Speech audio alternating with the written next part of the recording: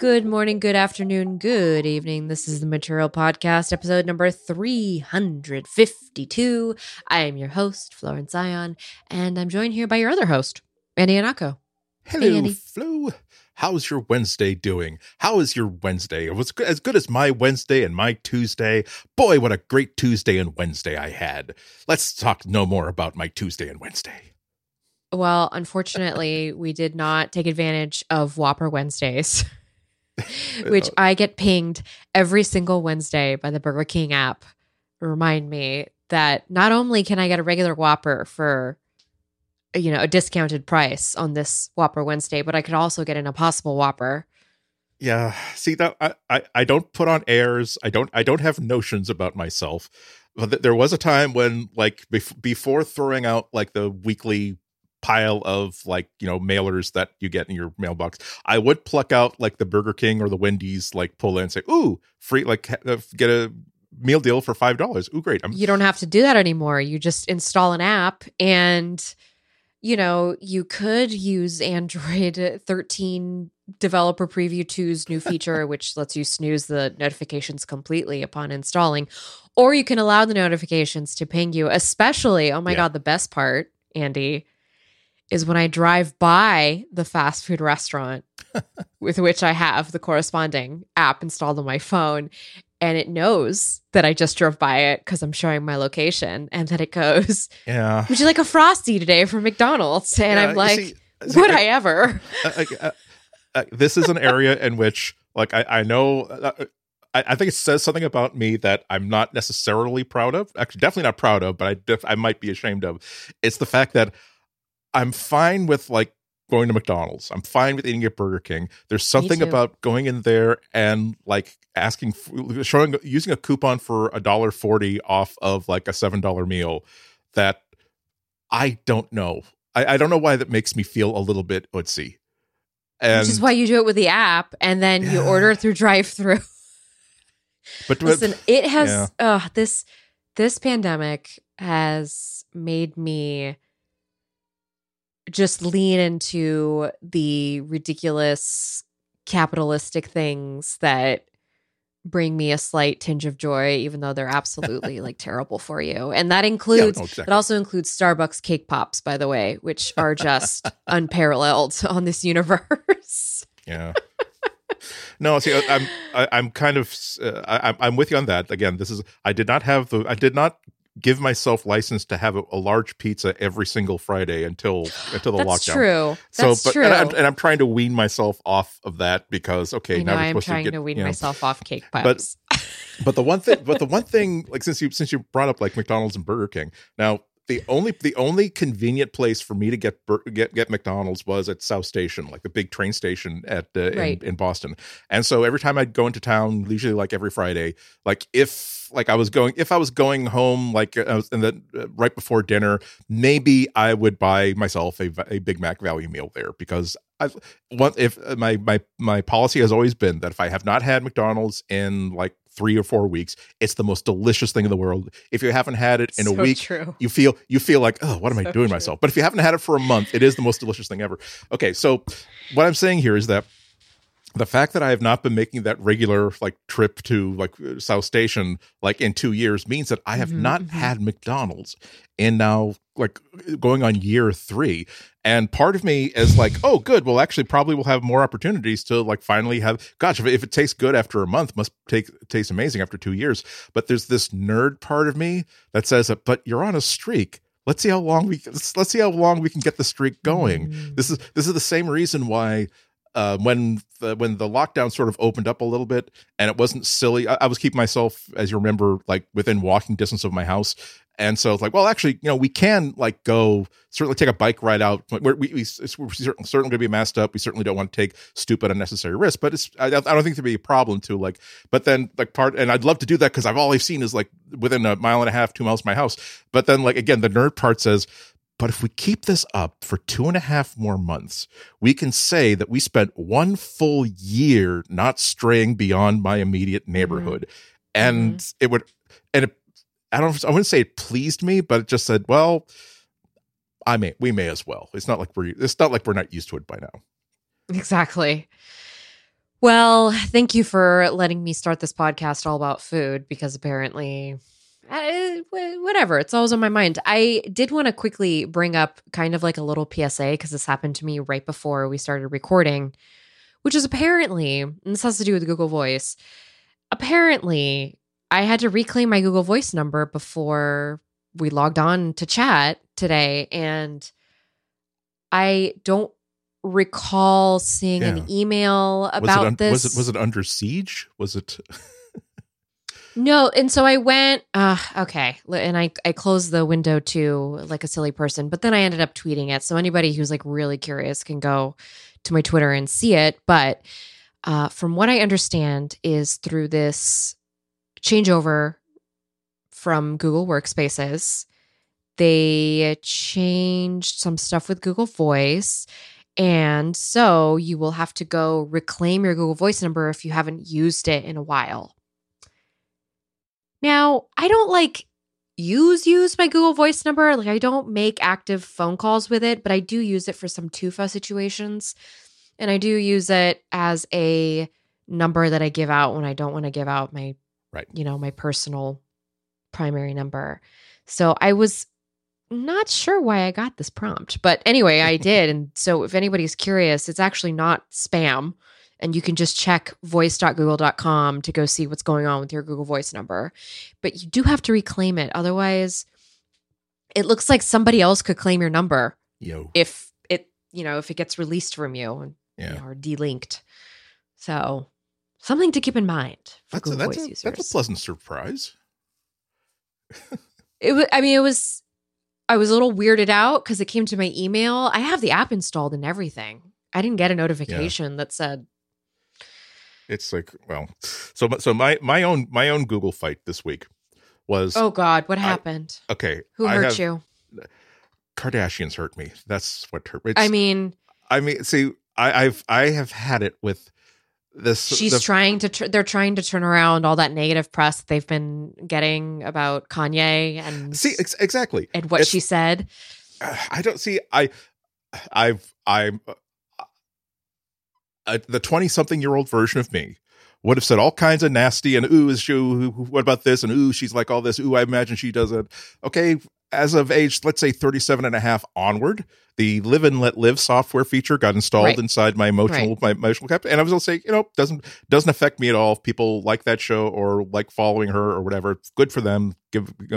Find pleasure in life wherever you can. That's fine. I don't care, but I don't really find any need to. But the thing is, her name sells so many links and so many things that it's impossible to scroll through a list of news, like entertainment news, without having to know about stuff that's going on in her life. I'd like to avoid that.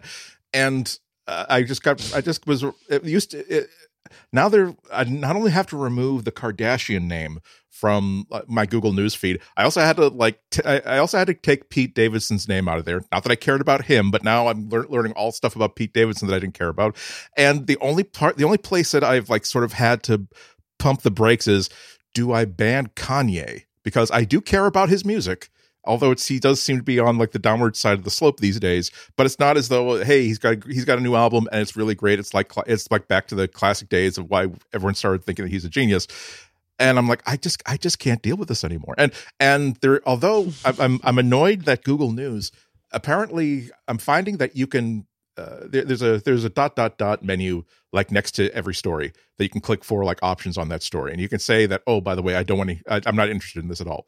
But I find that happens on the main news feed, but I can't do that. Click on the entertainment tab. But every time everything's inside the entertainment tab doesn't have that little that feature in the ellipsis. I can block the entire news source, but that's it. I'm going to double check to be sure but I'm like, ugh.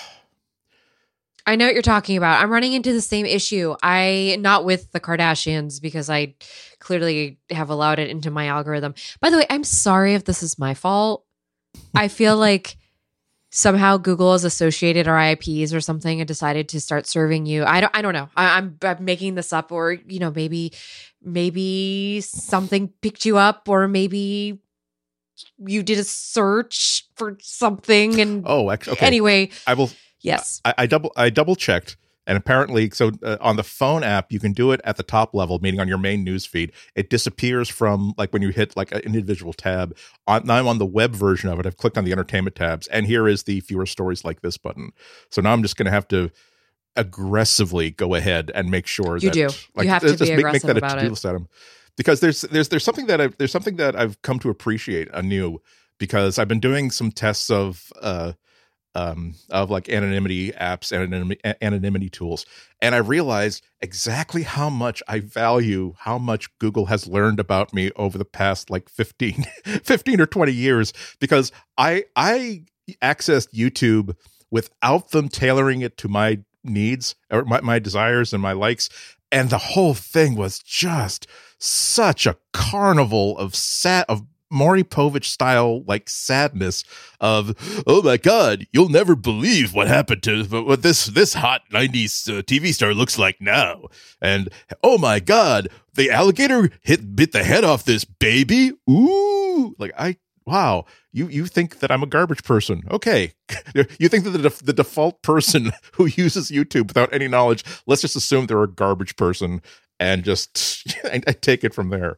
So, oh God, but please take my identity. Please know who I am everywhere I go. Google, please shield me from this freakish illusion. Oh dear. You know, I actually just set my search results to reset so not to have anything older than 3 years. Yes, because the other day they released the ability to scrub your search terms from the last 15 minutes, like basically a kill switch of sorts. Right. And I didn't receive the update yet, so it wasn't in there, but I did have the option to change it to delete the last 3. Oh my God, I'm trying to remember what exactly the terminology was. But anyway, 3 months, yeah. Yeah, I did 3 years. Oh. Or 36 months, excuse me, was how it was denoted. Anyway, I finally set that up because before I had nothing. Everything was being stored. And I realized, like, do I need the search terms from 2018 and 2019 really out there? Because I was a very different person 3 years ago. I didn't have a kid 3 years ago, so I wasn't Googling that stuff. True. So just a little food for thought for anybody who's listening, thinking they need to do some editing. Yeah, it's hard to know. It's like I don't know what Google would think of me had it been following me since I was 17 or 18. I'm glad that that's not part of the mix, because they might have gotten an idea of me doesn't really sync up with the current version. Same.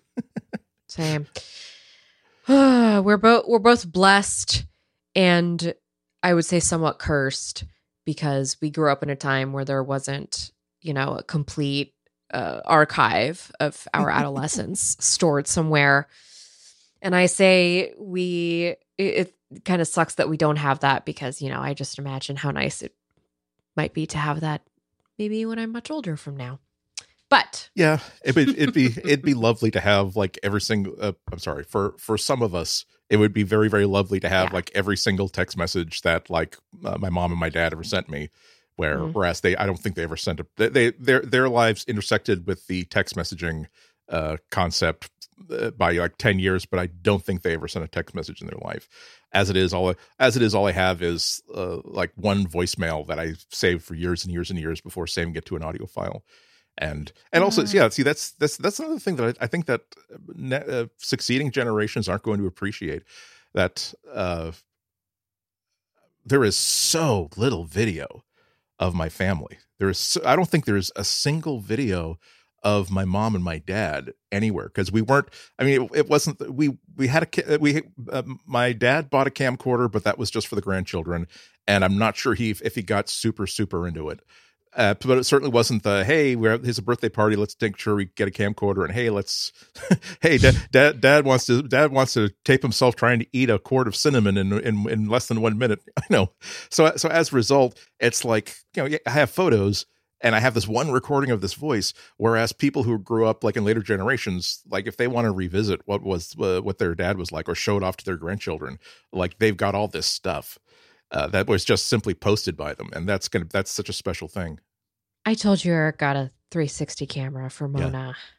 And every single like moment, sometimes he just keeps it on for just like when they're hanging out so that he can re-experience that moment. Oh, that's adorable. I know it's going to be an interesting like lifelong experiment with this particular device.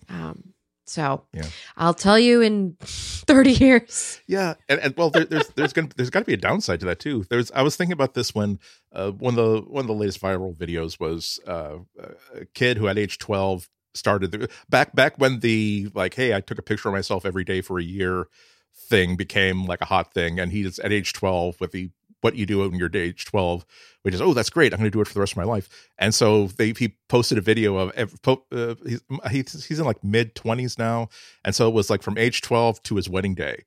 And I did watch the video once, and you see, of course, like faces sort of pop in and pop out as, oh, you're doing your thing to he, and this face leans in and smiles. And there are a lot of girls and a lot of people before like the one who becomes his wife starts to enter the picture. And I couldn't help but wonder, like, I kind of like the fact that so little of my life has been so freely documented that might it break my heart to have to like to see a picture of the inside of my second apartment, and I'm joined by two friends, one of whom died, and a girlfriend that we ended on bad terms. I'm not thinking of anything specific here. I'm making stuff up here, but gosh, I really wish that had worked out. I really think that, you know, each of us just could have worked a little harder at that. And you don't want to, the great thing about time is that it offers perspective, that it's like throwing your experiences into a rock tumbler, that after about a year or two, you take it out of the rock tumbler and all the sharp edges have been smoothed over, and it's something beautiful and valuable, as opposed to reliving the hurt that sometimes happens with daily life. I mean, when I think about people I've been in relationships with in the past, almost always it's like, damn it. I wish we were still in touch, but you know what? We had a lot of good times, and boy, that was a wonderful person. I hope that wherever they are, they're happy and healthy. I'm not sure if like, I can see that was the 2 weeks in which I didn't shave or shower because I was so upset about this thing that just happened. Okay. Good. I'm glad that I documented that anxiety attack that lasted 3 months. Right. Oh, exactly. That was fun. So have a bowl of cereal. Yeah. I'm hoping that people are selective when they decide, like, what they decide to back up, when they decide to back up their entire like camera rolls as they're taken to permanent storage. Maybe you want to weed some of that stuff out from time to time. I think the Google Files app doesn't do that yet. It doesn't go, would you like this memory erased? You look heartbroken. Also, we noticed that there was a flurry of text messages between you and this one person, and then no contact for 2 years. Here's some pictures that maybe you want to review we won't delete them. Can we mute this for you? Just archive it? Exactly. We'll save it, but you never see it again. Exactly. Oh my God, the future. Well, speaking of the future, everything is awful. I mean, we know that already, but also everything is awful in Google. Unfortunately, the links that I collected for Andy this week were unfortunate links. So we're going to talk about how Google is paying for firing its employees who are organizing protests. And it's going to go ahead and fire some more of those employees for reasons that are just as bogus as the one we just read. We just read. Andy wrote this. It's a collective we. You can claim the royal we. If anybody is entitled to the royal we, I think it's Florence Ion. Thank you, Andy. Also, we're going to talk about how Apple is not playing very nice with Google TV users right now, but really it's par for the course with these streaming wars. And where have the Android mascots gone? We're going to find out. To a far, far better place than this, we all hope. Hint, they're okay. Okay, we'll tell you. They'll tell you. We wouldn't have as a show theme everything is terrible without ending it on an up note. So we promise it starts off sad, but it gets better. Yes, exactly. Okay, so we'll be right back. This episode of Material is brought to you by Microsoft Lists. There are two funny things about ideas and information. If you don't write them down, it's as if they never existed, and they're of limited use unless they're shared. So are you looking for a new way to track and manage work and life from start to finish? Microsoft Lists is here to help you clear your brain space and get organized. And it all starts at lists.live.com. Microsoft kicked off a preview program to try Lists with your Microsoft account, and it's all designed for both small business and individual use. Start off by creating and sharing your lists with your work colleagues, partners, your soccer team, or your neighbors. You might create a list of books or movies for your monthly meetings, track home improvement and important receipts throughout the year, or build out team rosters for your soccer team or volunteer group. At lists.live.com, you can get started quickly with ready-made templates. Use filters and views to visualize your information, which means you can have one list with many views. Then you can share your lists as links to get other people's thoughts and work together. You can do a lot with lists. The ready-made templates save you time. Or start blank and add in exactly what and how you want to track your information. It's super flexible and great for things like issue trackers, event itineraries, work progress trackers, and more. Here's a personal experience part. No problems here. I've become a bigger fan of list managers over the years. There are many parts of my professional and personal life that I just can't keep straight in my head anymore. I insist that it's because I now lead a rich and complicated life of responsibilities and thrilling adventures today, much more so than I used to. And it's not because my brain has been exposed to relentless distractions from pop culture and the internet over the years, and it now needs the help of a list manager desperately. Either way, an app like Microsoft Lists helps me out every single day. We now return you to your ad read. Go and try the preview now at no cost. Go to your browser and type in lists.live.com. That's lists.live.com. Sign up, sign in, and track what matters most. Check it out, and let Microsoft know what you like and any feature requests. Our thanks to Microsoft for their support of this show and all of Relay FM. Well, it's one of those weeks where, following all of this great fanfare about things that have been going really well for our favorite mobilized operating system, but we also have to kind of temper that with a little bit of reality about the fact that this is still a capitalist society. Google is still a really big business and a corporation at that. And so corporations will do as they do. And folks, if you've been following anything that's been going on in my work life, you know that the labor movement is something that's very near and dear to my heart. So, of course, we have to start this week's podcast talking about Google's union busting. Dear Google. Right? Now, that in their defense, they have not been hiring Pinkerton to shoot into the crowd of protesters. So we have made some progress since 1907. That's true. All right, so this article comes from Vice, and we're going to link to it in the show notes in case you'd like to read it. Andy, do you want to start this off with how Google is settling with 4 engineers over complaints it fired them for organizing? Yeah, this is like snowfall. This is like the fireworks that will just keep on drizzling down in beautiful explosive harmony, only not quite so harmonious. So we keep talking about back in 2019 when the second wave of Google employee protests and organizing happened. This one was in 2019 all about how employees were really upset with Google cooperating with Customs and Border Protection to create tools off of Google Cloud that will help basically the CBP root out those horrible people that are trying to come in through the border and tracking them through all kinds of things that a lot of people would find deeply offensive, particularly if you were one of the people who were writing those tools.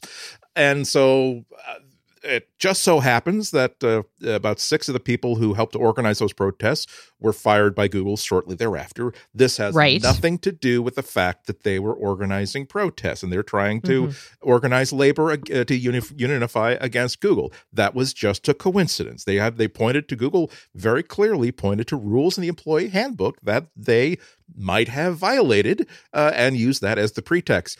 Well, because we have a United States justice system for those employees, we're able to say, yeah, we'd really like you to prove that in a court of law. And so they filed an official complaint with the National Labor Relations Board. NLRB. Yes, an organization that I have become way more familiar with over the past 5 or 6 years than I ever used to. So what happens is that when you see You're telling me. Yeah, God. Oh, sorry, not as a journalist, not as a participant in the process. But what I did not know until 5 or 6 years ago was that, like, when you see, I'll put it this way, when you see a news report saying that, a complaint has been filed with the NLRB against this company, that doesn't mean anything. It just, anybody can file a complaint against the NLRB. Right. What happens is that they then look into this, or they're required to look into this, and if they decide that, yeah, you know what, the complaints that these employees have about unfair labor practices, that this company violated federal labor law, this has merit, we're going to investigate this. That's when you know that things are humming, because that's when a federal agency is going to start demanding documents and demanding explanations from this company. So this complaint went through. They were demanding Google to hand over, at this point, 1,500 documents, which they had withheld, citing attorney-client privilege. We will learn more about that a little bit later on, but let's not get ahead of ourselves. And apparently things got so pressure filled for Google that they decided to settle with these 4 employees. The terms of the settlement, unfortunately, are sealed. We don't know what they were because of a non-disclosure agreement.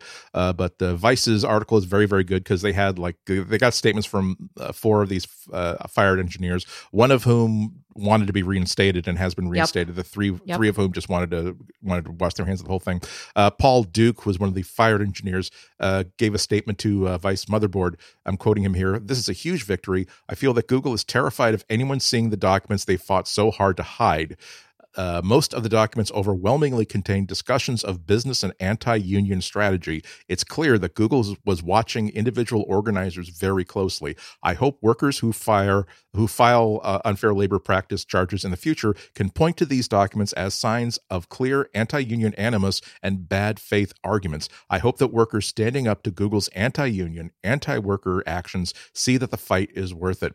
And that seemed to be kind of a commonality between all the statements that Motherboard got, which is that maybe they wish that Google had been punished more severely, that that a settlement had not been in the best interest of all parties. However, they're confident that the work that they did, the sacrifices that they made in both protesting and filing this lawsuit, will help future protesters, future organizers, future justice pursuits. So good. Yes, that's true. That's true. And also, let's just look at the landscape of, what's going on in the labor movement elsewhere in the US right now. I mean, just today it was announced that the flagship Starbucks is, they're filing to unionize, which we're talking the original Starbucks in Seattle. And it's a huge deal. I think 150 stores right now are applying to become unionized. And think about the kids who work at these Starbucks locations. This is teaching those kids about the power of the labor movement. And I just think I want to see this come to, okay, I'm speaking personally here, not as I'm not, I am only representing myself here. But I want to see more of this fervor come to Silicon Valley. And we have talked about that before on the podcast here, but this is an important time for this. It's setting a precedent for others to come through who are going to come through the pipeline. So absolutely. Yeah, it's really, really very pleasant for me to see, because I mean, for years and years and years, particularly at companies like Apple and Google and Disney and Microsoft, there has been a thing of, gosh, why should you complain? You're working for this great this great illustrious company. There's a lot of prestige with this. You should be lucky. You should be grateful to them that they're hiring you and you're working there. And for people who are like working at Starbucks, the people who are working packing and shipping jobs at Amazon, a lot of it has been, well, the thing is, no one at your pay scale has ever been treated better than this, and why are you special? I think that there's a new attitude of, why are we accepting this? Our attitude should be, I mean, if you're upset that if you had my job 30 years ago and you're upset that I'm asking for a living wage for working at McDonald's, I'm upset that you weren't paid a living wage for doing that same job 20 or 30 years ago. Okay. I'm upset that you as a warehouse worker weren't able to unionize. Okay. And the fact that you weren't able to doesn't mean that it's wrong, that it was this treatment of labor was ever right. So I'm glad that there's a lot of people who are not thinking that, I'm so glad, I'm so grateful to Google for hiring me and giving this wonderful job and the free burritos and it's crunch time, so there's free Chinese food in the conference room, and shifting towards, I think, somewhere closer to the attitude of Google and Apple and Facebook and Microsoft and Amazon. They would not be a success if not for the people who work for them, who don't get their picture in the corporate page on the corporate press website. That the company should be grateful to the workers, as opposed to the workers thinking that, oh, well, Google paid for this condo, Google paid for this car. No, Google paid you money for a service that Google desperately needs, and you took the money that you earned and were maybe overworked for. Google paid you for your labor. Yeah, exactly. And that's for the long hours you put in. Yeah. And it's sickening, because when you look at the history of all these robber barons, especially in the 1900s, the 1910s, when they were like the celebrity superstars, and look at how these people were kept out of the saloons and out of the whorehouses by given good paying jobs, and thank God for Mr. Carnegie, and thank God for Mr. No. Again, anyway. So I'm glad that the fight is ongoing. I'm glad that the fight has shifted. Mm-hmm. I agree. And you know where the fight is also still going? Between Google and the Department of Justice, let me tell you.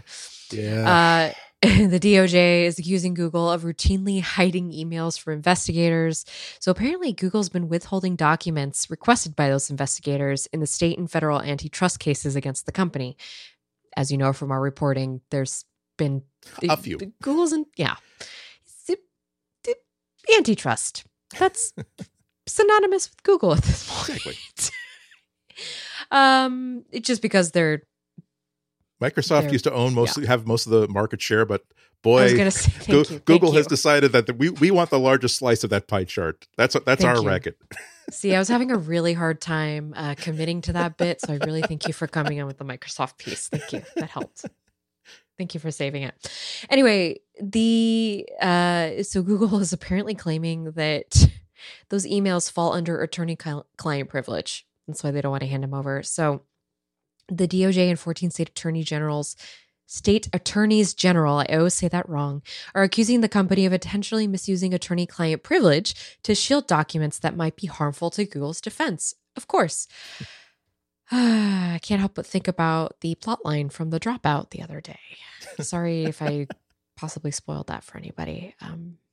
Been really paying attention to that. Anyway, the DOJ is asking a federal judge to formally censure Google and demand that the company hand over those requested documents. Their motion to the judge describes a formal Google policy for abusing attorney-client privilege. It's so routine that it even has a name. From the complaint, in a program called Communicate with Care, Google trains and directs employees to add an attorney, a privilege label, and a generic request, quote unquote, for counsel's advice to shield sensitive business communications, regardless of whether any legal advice is actually needed or sought.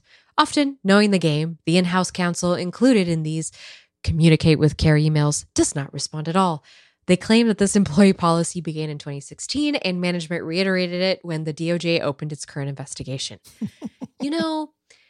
I'm not surprised, by the way. This is a very corporate lawyer move to make. This is why you have a corporate lawyer on retainer. This is what they tell you to do.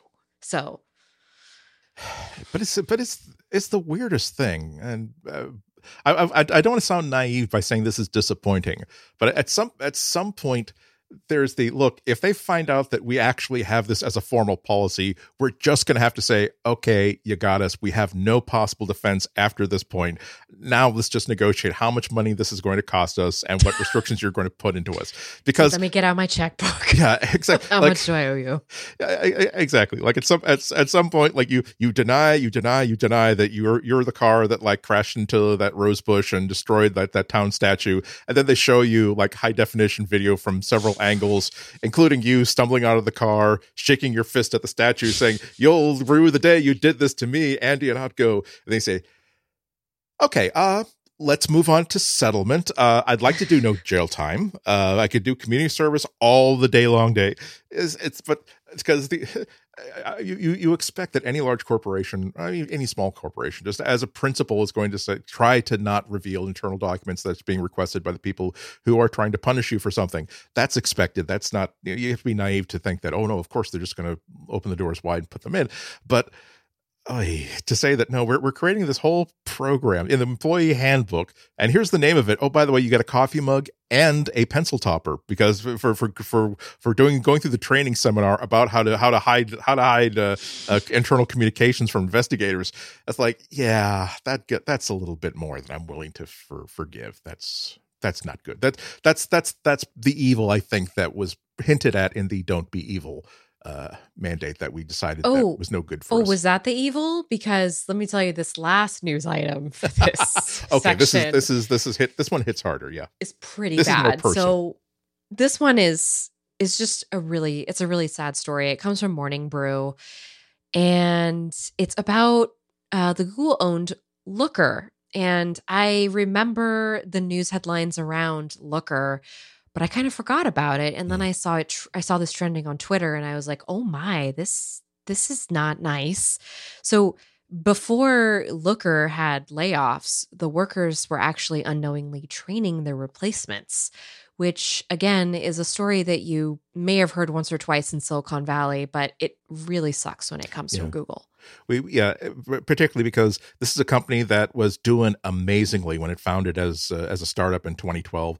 Like every round of investment that they opened just got bought out. And finally, Google bought this company in 2019 for $2.6 billion, and it became part of Google Cloud Services menu in 2020. They're one of those businesses that I find myself just quoting what the company says about itself. Right. They are, quote, "a modern business intelligence, embedded analytics, and data application platform," unquote.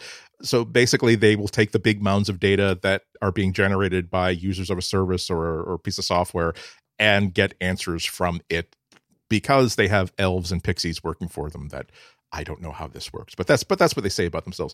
But yeah, I mean, it sucks. So they Merging Tech Brew got some sources that told them that this huge round of layoffs hit a couple of weeks ago, and disgruntled former employees, legitimately disgruntled, have been telling them that mostly the layoffs were in the customer support team, and it was done so under the radar that even Looker's head of engineering had no idea the layoffs were coming until the day before. And these layoffs, they happened. This is what really gets me. So these layoffs happened after Google had made these employees spend, again, 3 months training these outside contractors in India. They were outsourcing the entire customer support group. By the way, which one of the things that had been attracting customers to Looker was that their customer support was just impeccable. But so they're developing training materials for these contractors. They're also personally training and mentoring many of them. And this would be a good reason for anybody to say, "Gee, why am I producing training materials on how to do how someone else could be doing my job?" And Google said, "Oh, no. There are no plans for any downsizing at Looker." One of these laid off employees told the site, quote, "We were told then your positions are not going to get eliminated. They might change over time. They might get more specialized, but they will never get eliminated." And another member of Looker's U.S. support team who was affected by the layoffs told them, quote, Google does not believe in layoffs," unquote. And they're all just universally told that, no, we want to move you off like this day-to-day sort of stuff and move you up in the company, move you to someplace where your years of experience at Looker and with customers can be better exploited. And oh my God, To me, like the final slap in the face is Google Morning Brew reached out to Google Cloud for a statement. Google Cloud's director of go-to-market communications said, "As Google Cloud grows, we frequently evaluate the right approach to providing the best service and support structure to serve our customers. The changes will ensure we have the right people, partners, and systems in place to meet our customers now and into the future." And you just want to, I made up the voice, but you just want to punch that. That is such corporate, well, they can go F themselves. We don't care. Why would we possibly care? When we can pay pay people a tenth of what we're paying these current people, why would we not turf them out in the street? And if we told them why they were training new employees, they probably would have quit. And where does that help us? Of course. And again, I don't want to be naive again. I mean, I've been in this job way too long to be naive about what a multi-trillion-dollar company does. But it's like, you wish that there was a way for a corporation to act with a little more dignity than this, like to basically care about whether its hands are not even clean, but at least dirty enough that you could clean them. The idea of saying that, okay, we don't know. I'm sure you've been in the same position too, like where like a magazine I'm writing for, they change of ownership, change of whatever. And say, hey, you might ask, hey, can I get a read on, like, is my job safe? What can I plan? And I don't like to hear, we really haven't made any decisions yet. Any job could go, including yours, but we stress we haven't made any decisions yet. You're re-traumatizing me. Thank you. But again, at least rather than being said, oh no, we would. This is what happened when Mac User and Macworld merged.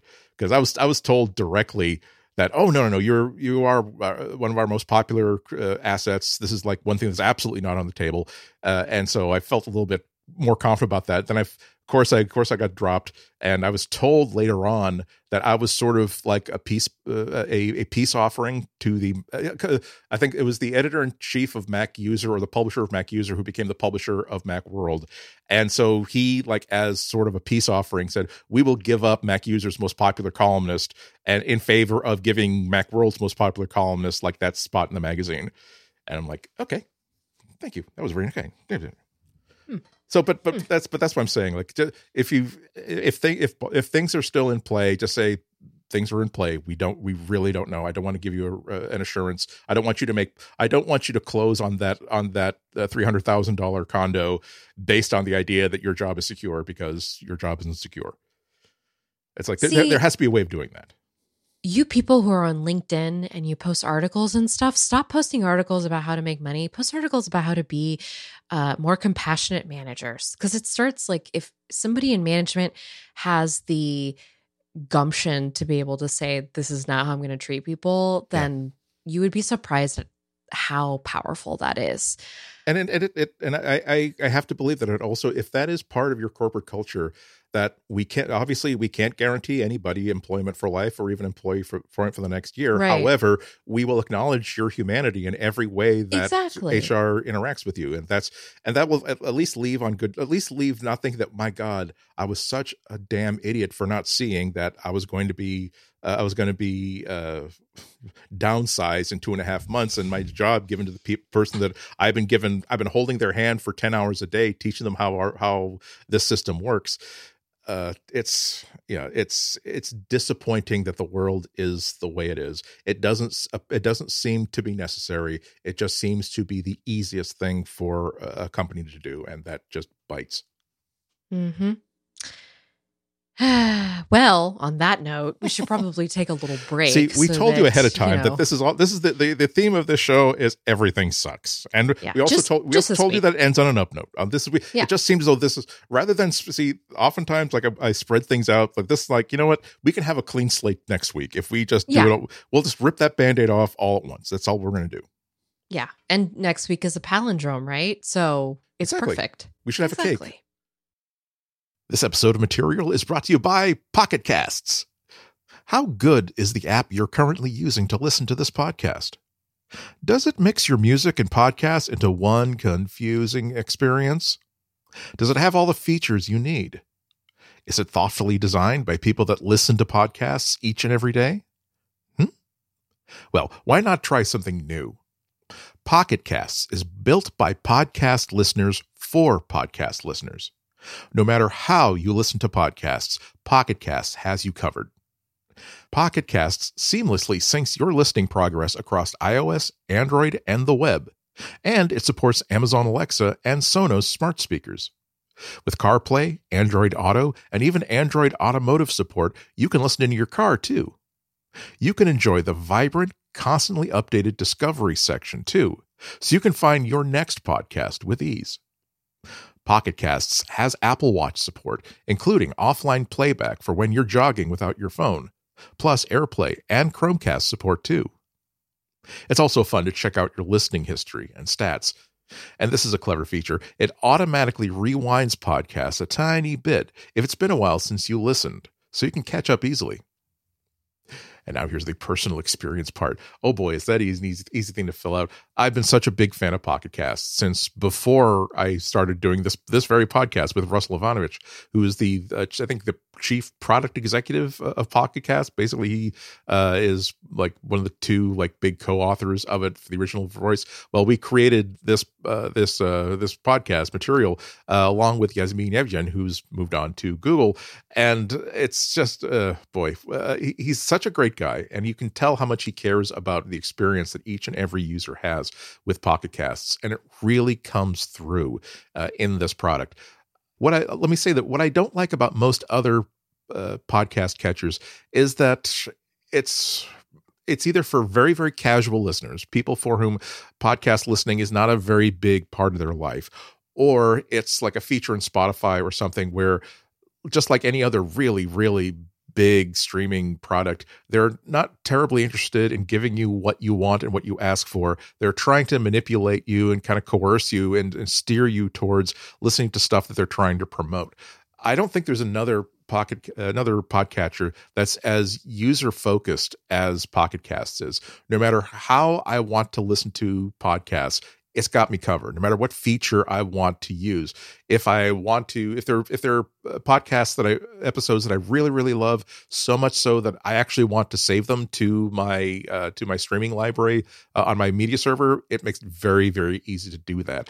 If I'm looking for something that I haven't listened to, that I've subscribed to, but I haven't listened to a whole lot of episodes recently, it'll help me find the answer to the question of what shows have I not listened to recently. It makes it very, very easy to manage lists of, here are the freshest episodes. Here's episodes here's what's on device. Here's what's waiting to be queued and downloaded.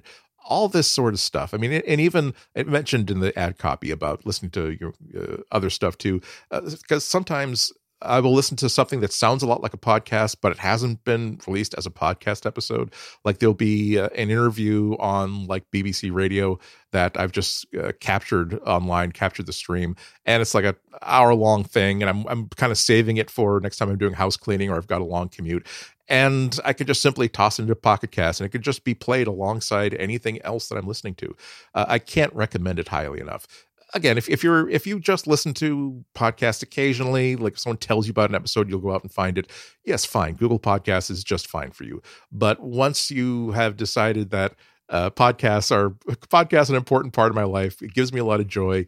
In my case, it gives me an excuse it sort of gives me that extra sort of prod in the ribs to say, yeah, that house clean is going to take you a couple hours. Why don't you actually do that? And here's listen to podcasts to get that done. That's why I listen to hours of podcasts every week. It's not sitting in my recliner with headphones on, my podcast time. It's usually helping me to get through something that I don't want to do, but at least I'm listening to some good podcasts. Hopefully you think that our podcast is similar to that. Pocket Cast is what gives me what I want, when I want it, the way that I want it. And that's why I've been a fan of this app for years and years and years. Highest possible recommendation. And once again, I'm not reading ad copy here. This is just personal experience. And now I am reading ad copy. Pocket Casts is completely free to use, but as a listener of this show, you get some exclusive benefits. Go to pocketcasts.com/material to download Pocket Casts and redeem a 6-month free trial of all the premium features in Pocket Casts Plus. And if you're already a Pocket Casts user, but you haven't tried Pocket Casts Plus yet, you too can redeem this offer. Go to pocketcasts.com/material to find out more. Our thanks to Pocket Casts for their support of the Material Podcast and all of Relay FM. Well, some unfortunate news if you're trying to straddle the line between Apple's TV ecosystem and Google's TV ecosystem, because it looks like the Apple TV app on Android and Google TV now blocks movie rentals and purchases. Yes, until this week, if you were using Apple TV Plus's streaming app for Google TV and Android TV, you could buy and rent videos directly from the app and even sign up for the service. Wow, such beautiful cross-platform parity. Yes. But that was not long-lived because also this week, well, what happened this week is that Apple removed all of those features. So the app is now limited to just streaming Apple content that's already been paid for elsewhere. And those users who are still running older versions of the app can still do all of those things. But once you update, that's it. It's over for you. Yeah. And the general consensus seems to be that the reason this happened is because Apple did not want to pay Google the customary commission on most of the in-app purchases. And I say, makes sense to me, folks, because this is the streaming wars and, you know, why? Now, I really have to defend Apple here. Now, you know, as well as I do, how hard they've fought against people to defend their own policy of taking a 30% cut off of everything that's ever sold through their own apps, meaning that because, you know, if I buy a comic book through the Comixology app, right, they're entitled to 30% of that because I would not have known about this comic book or comic books in general or the visual art form had it not been for Apple allowing me to download this app through the App Store. And so they are fighting the good fight, okay? And a lot of people criticizing them for it. So I think under those circumstances, Flo, the very last thing they would do would be something as boldly hypocritical as trying to dodge having to pay 30% out of all of their Apple Media Store sales to Google because of their App Store rules. That's not the Apple that I know. Oh wait, no, it is. I'm sorry, it totally is. Did I say it wasn't? Everything I said, the opposite of that. I'm not surprised about this. Again, like I said, streaming wars, etc. We both know Google and Apple both have their own exact same services, but I did like the idea of at least Apple TV being something that, you know, I could dive into if I needed. And I mean, what if a person has an iPhone, but then they got the Google TV dongle? Like, why would you punch them for that? You know? Yeah. Like, but what if instead of spending $150 for a Apple TV streaming box that does pretty much everything and no more than what the $50 Google TV dongle does, what if they decided that was a better option for them rather than give them $100 extra for absolutely nothing? Perhaps perhaps they would like to do that. Are you really making so much off of in-app purchases for your content that once again is locked to like mostly to Apple devices that you can't just simply say, you know what, whatever you want to do. They did give a statement saying that this was they made this policy change. They made this change in reaction to a change in Google Store policy or whatever. But nobody has been able to come up with any sort of change in policy that would say that, wow, their hands are really tied. They really had no choice but to do that. It seems as though like they are whatever. They do have deals with other companies that lapse and have to be renewed. We were talking about last year about the ongoing passion play between YouTube and Roku about rights to stay on the platform. But apparently whatever changes the Google wanted to make, Apple wanted no part of, and they decided simply to cut everybody loose instead. So it's a bummer. I mean, I'm still, it's here are two ways that two things that Apple upsets me on this sort of score. First and foremost, it's simply the fact that their principles tend to be really variable. Like Google, I can respect Google for, they don't claim to be, we are the holiest of holies. We care about principles more than anything else. We care about security and privacy like no other company does. As a matter of fact, other companies, they're pigs in the mud compared to us with our love for principles like privacy and security and integrity. You know, they will say that we care about this. Obviously, we're really, really invested in this. Our product, we want to make products that people are going to be excited about using. They're not going to be excited about using products that compromise their safety, compromise their security, compromise their privacy. And that's fine. That's a very corporate response, but that's very, very accurate. But then Apple takes the other side. Oh, we believe that privacy is a holy right that every person has, and we believe that. But again, don't be in China, don't be in Russia, don't be in any other country where they're demanding that iPhones not be able to be used by its citizens to protect themselves against state surveillance and intelligence. And here we go again, where they're fighting for the right. So here's all the services that if you're trying to undermine the integrity of the App Store by trying to get out of paying 30% of purchases. But again, they're willing to try to get out of it here too. The other thing is that I think that we've seen so many times before where they could make their platform so much more valuable to families by saying that, you know what, we will make messages work on Android, okay, or we will at least support like this independent international standard that the rest of the world already uses, so that at least things like likes and group messages and multimedia will be compatible across devices. And they don't want to do that. And the Apple Watch, which is, I think, hands down the greatest fitness watch, the greatest like wearable for wrist computing that's there. It's just like by a long stretch. And there's no reason why at this point they can't at least allow me to activate it and sync it with my iPad or with my MacBook. But they don't want to do that. They want to make sure that if you have an Apple Watch, you have to have an iPhone. And that is another one of those things where it gets me. I don't know if grind your gears. Yeah, especially when Tim Cook, I think with legitimacy, says that we think that the best product, the most important product that we make is the Apple Watch, because it makes lives, extends lives, saves lives, and you're like, okay, so question, Mr. Cook, so you don't believe that Android users should have their lives saved? No, we're just green bubbles. Yeah. Well, if you want to hear, by the way, more of this discussion, Andy and I are really talking about doing our bonus episode where we talk about the virtues and negatives, the positives and negatives of using Android and iOS, especially because I'm starting to understand why some people would choose this garden over Google's. Yes. But when it comes to streaming, maybe I don't know. I guess if you're listening to this podcast, you're probably in on Google anyway, so you're fine. Yeah. I would assume.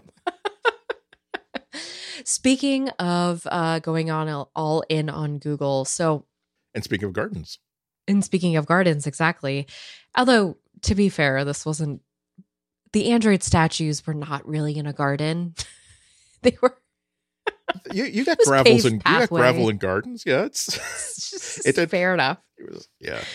Fair enough. I used to, every Google I/O that was at the shoreline, I would go over to the Google HQ, which was right next door. I would walk over to the Android building, which is where the statues were located, and I would take my annual picture with the new statue. But this year, if I decide to go back down again, it appears that they are not going to be there, because the Google HQ Sculpture Garden has been moved.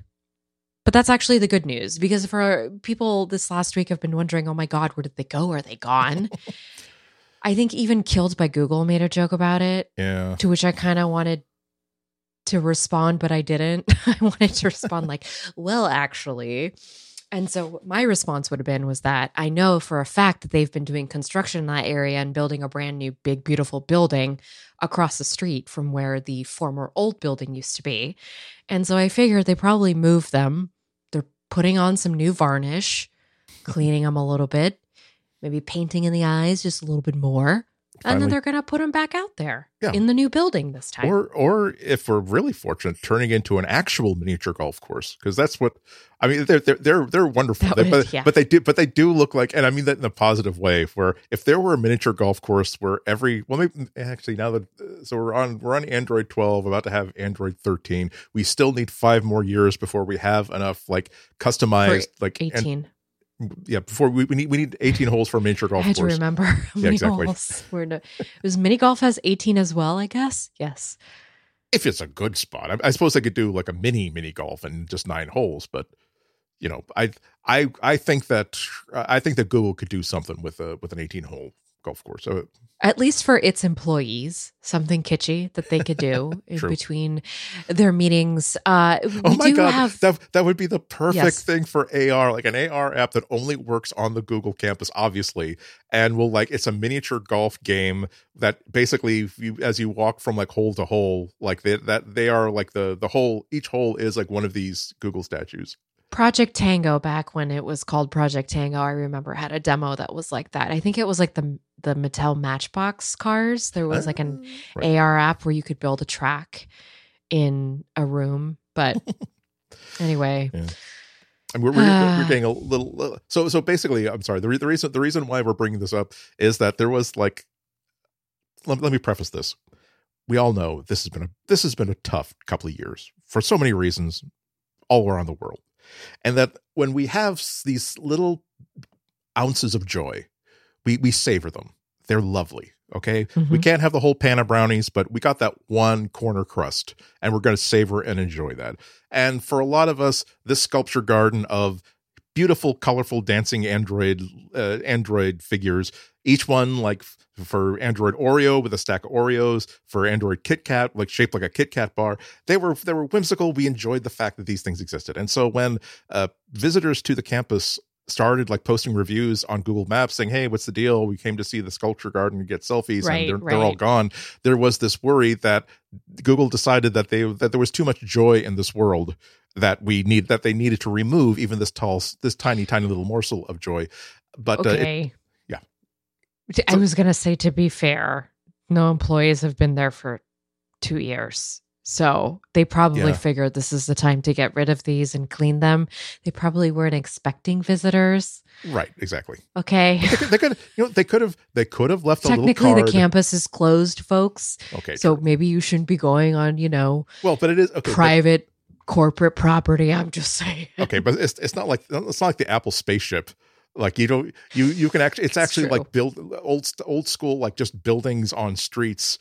That it is. And the sidewalk is public. Right, yes, exactly. And I think Google has done something very, very smart by having they know that people they're going to be a tourist destination for a certain group of people, no matter what. So you may as well give them a place to go that will have a gift shop, maybe even a snack bar, cool things to take selfies with. So that like Apple HQ. Right. And but see, Apple's different. Like they don't really have that.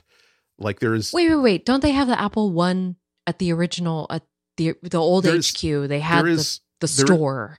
They did have the store. The thing is, like, you are being monitored. Like, is it like going to a Scientology screening? Well, kind of like, okay, if you want to get a selfie, like say, hey, look, I'm at the Apple campus. I'm at one Infinite Loop, and you are being monitored all the time. So if you get there, take a very, very hasty selfie and then keep moving, you're good.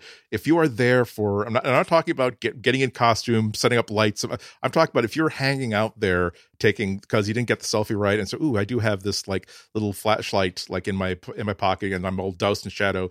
A beefy person in a black polo shirt with an Apple logo on it will come out in a very friendly way and ask what the hell you're doing and why you're lingering near the Excuse me, sir. Right, what exactly. Are you doing? I'm imagining he's Austrian. He's beefy. He is he is sub Schwarzenegger. Germanic beefy. But basically that kind of friendly that says that there's going to be problems unless you give me answers that are somewhere within the categories of things that I'm hoping that you are going to tell me, as opposed to things that I don't immediately understand. So, but yeah, so people started noticing this, and Android Authority pointed out that, yeah, geez, they are gone. We don't know like what happened to it. And quote, unnamed source, unquote, reached out to them to reassure a weary world that they've been removed so that they can be repaired and cleaned up. Quote, according to the source, we removed the Android lawn statues from their prior location due to Google's planned redevelopment of the landing site in Mountain View. Just as you said, the source told us, the statues are being repaired and held in storage until they find a new home in our Mountain View campus.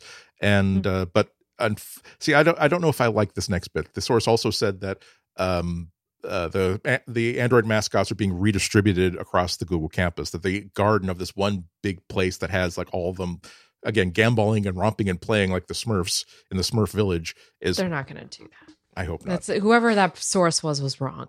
Okay. I'm saying it right now. I don't even know who it was, but they're wrong. They can't do that. Why would you do that? Why would you? Oh, what does a Google Cloud employee have to do with Android? Right. Go away. No. I don't know. It would. I am looking forward to their new campus though, because when I was there in 2019 covering Google I/O, I saw the skeleton of that building, and I saw the, they'll put up the little billboard like, here's what's coming soon, and it looked pretty, whatever it is that they were designing. It's always interesting to see like how these architects spruce up business parks.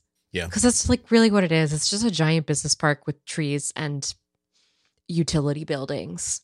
and it's really tough because this is a place of business. And so you will get nerd tourists coming around.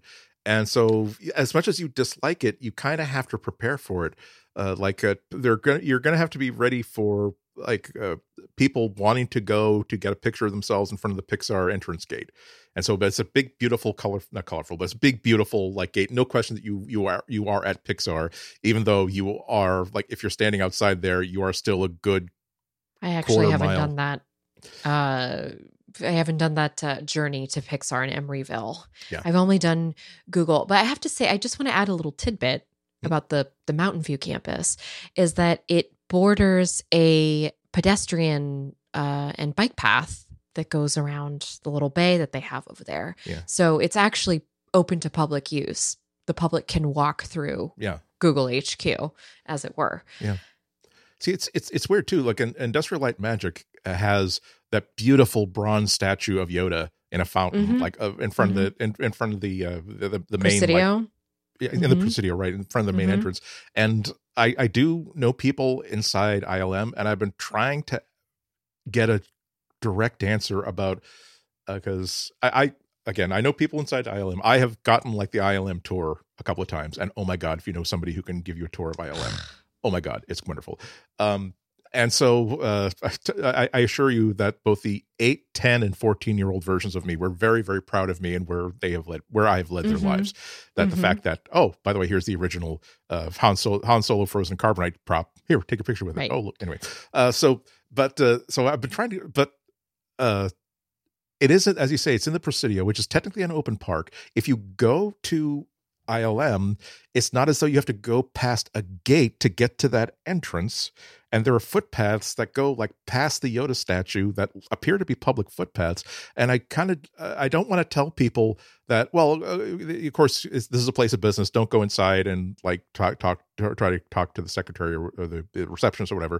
But yeah, definitely get a selfie. If you're in San Francisco, make the pilgrimage, get your selfie in front of Yoda. Right. But I don't want to advise people to do that if like the opinion of ILM is that we're a place of business. We really don't want people to just seek us out. And even if they're staying outside, our lives would be so much easier. People weren't going to be doing that. Well, then do it like a Hollywood lot and make somebody, exactly. Man the gate. Okay. You have to have I always thought that was part of the reason for the Yoda statue. What it is sort of like the tourist magnet, so that if you come, you can do something like you're not going to be able to keep anybody from coming to that address.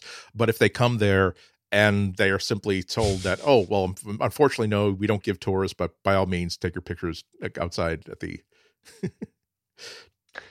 Oh, Andy, I'm just thinking about how fun it would be to do a little van tour with you through Silicon Valley, through all the HQs. we would if one of us, like if I had a cooking show. Like you'd be when we do like San Francisco, like you'd be the local person who's showing me through, like, and then we took a tour through Industrial Light and Magic, where special effects wizards are creating fantasies tomorrow. Oh, that would be so fun. And then we could bring in Guy Fieri and he would cook for us. That's what I've decided. That's how I'm going to structure that if I were to produce it. Incidentally, like before we go, like, and we're gonna be giving you like places where you can get in touch with us, but you can sort of come in on a small debate that Flo and I had at the very, very beginning, thanks to a typo. The announcer slot on the show doc listed Andy Lowe. Anlo, I think it was, and I said, and we were joking that, well, like if we are absolutely not a couple, but if we were a couple and we were being covered by TMZ, they would name, yes, they would make right. And I said, well, that maybe that, but I think they would definitely go for Floaty. For so many reasons, some of the harmonics, some of it, the word pictures that they could create. So if you have an opinion on whether, well, see, that's the thing. You think that you think that all the Hollywood couples had Bennifer. Exactly, Bennifer. That, see, Jen. Okay, anyway, but yeah, Jen. so if you have Jenny she's just from the block. She wants you to know that. So yeah, if you have an opinion on a portmanteau for, again, in the alternate universe in which we are a couple, by all means, you can go to relay.fm/material, where you'll find email address. You can email us. You can also tweet at us at Material Podcast.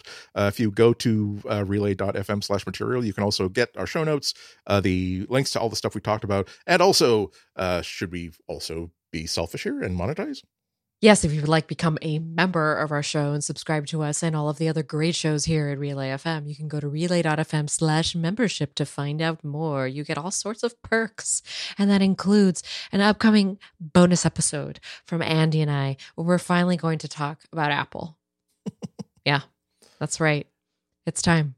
It's time. I have 2 green iPhones here in my vicinity that I need to talk through. Today they were just pinging at me, that little sound that the iPhone makes, the doo-doo-doo, and I'm just like, why? What is that? Oh, that's right. I cover iPhones now. So, hey, you can get access to that episode. All you have to do is become a member of Relay FM. So you can find out more about that. And I feel like this is also a good time for us to shill our other wares. And so if you're interested about where else you can hear me, you can listen to me on the Gadgets podcast every single week on the Gizmodo.com. We don't have a podcast network, but I was going to make up one and say I was. Andy, are you doing radio this week? Not this week, but you can go to wgbhnews.org to listen to last week's show. And I'll be on next week, 12:30 in the afternoon on Friday. And this week, you can tweet Andy and ask him his opinions about Raiders of the Lost Ark. Anytime. He's inviting you. I have a positive feelings about it. Greatly positive feelings about it. Okay. Also, but let's just head one thing off. If any of you are going to bring up that stupid, like, millennial and post-millennial trope that, the problem with Raiders of the Lost Ark is that Indiana Jones didn't actually do anything, that if he weren't there, that the results would have been exactly the same. You're wrong. You were provably wrong in so many ways. And just don't come at me with that. Ooh, is a hot dog a sandwich thing, because you think you're clever. You're really not. You're just wrong. And remember how earlier, you remember how earlier I was talking about how you want to be the person who says, you know what, I don't know if they're going to be layoffs. I'll be honest with you. Like, I'm honest with you. You're wrong if you're just making that statement. That's all. Well, that's it from us this week. Until next week, when we'll have more Google news to impart on you. Hopefully next week there's a little more positivity in the air. But until then, we hope that you have a lovely and safe 7 days. Bye-bye, everyone. Have a happy.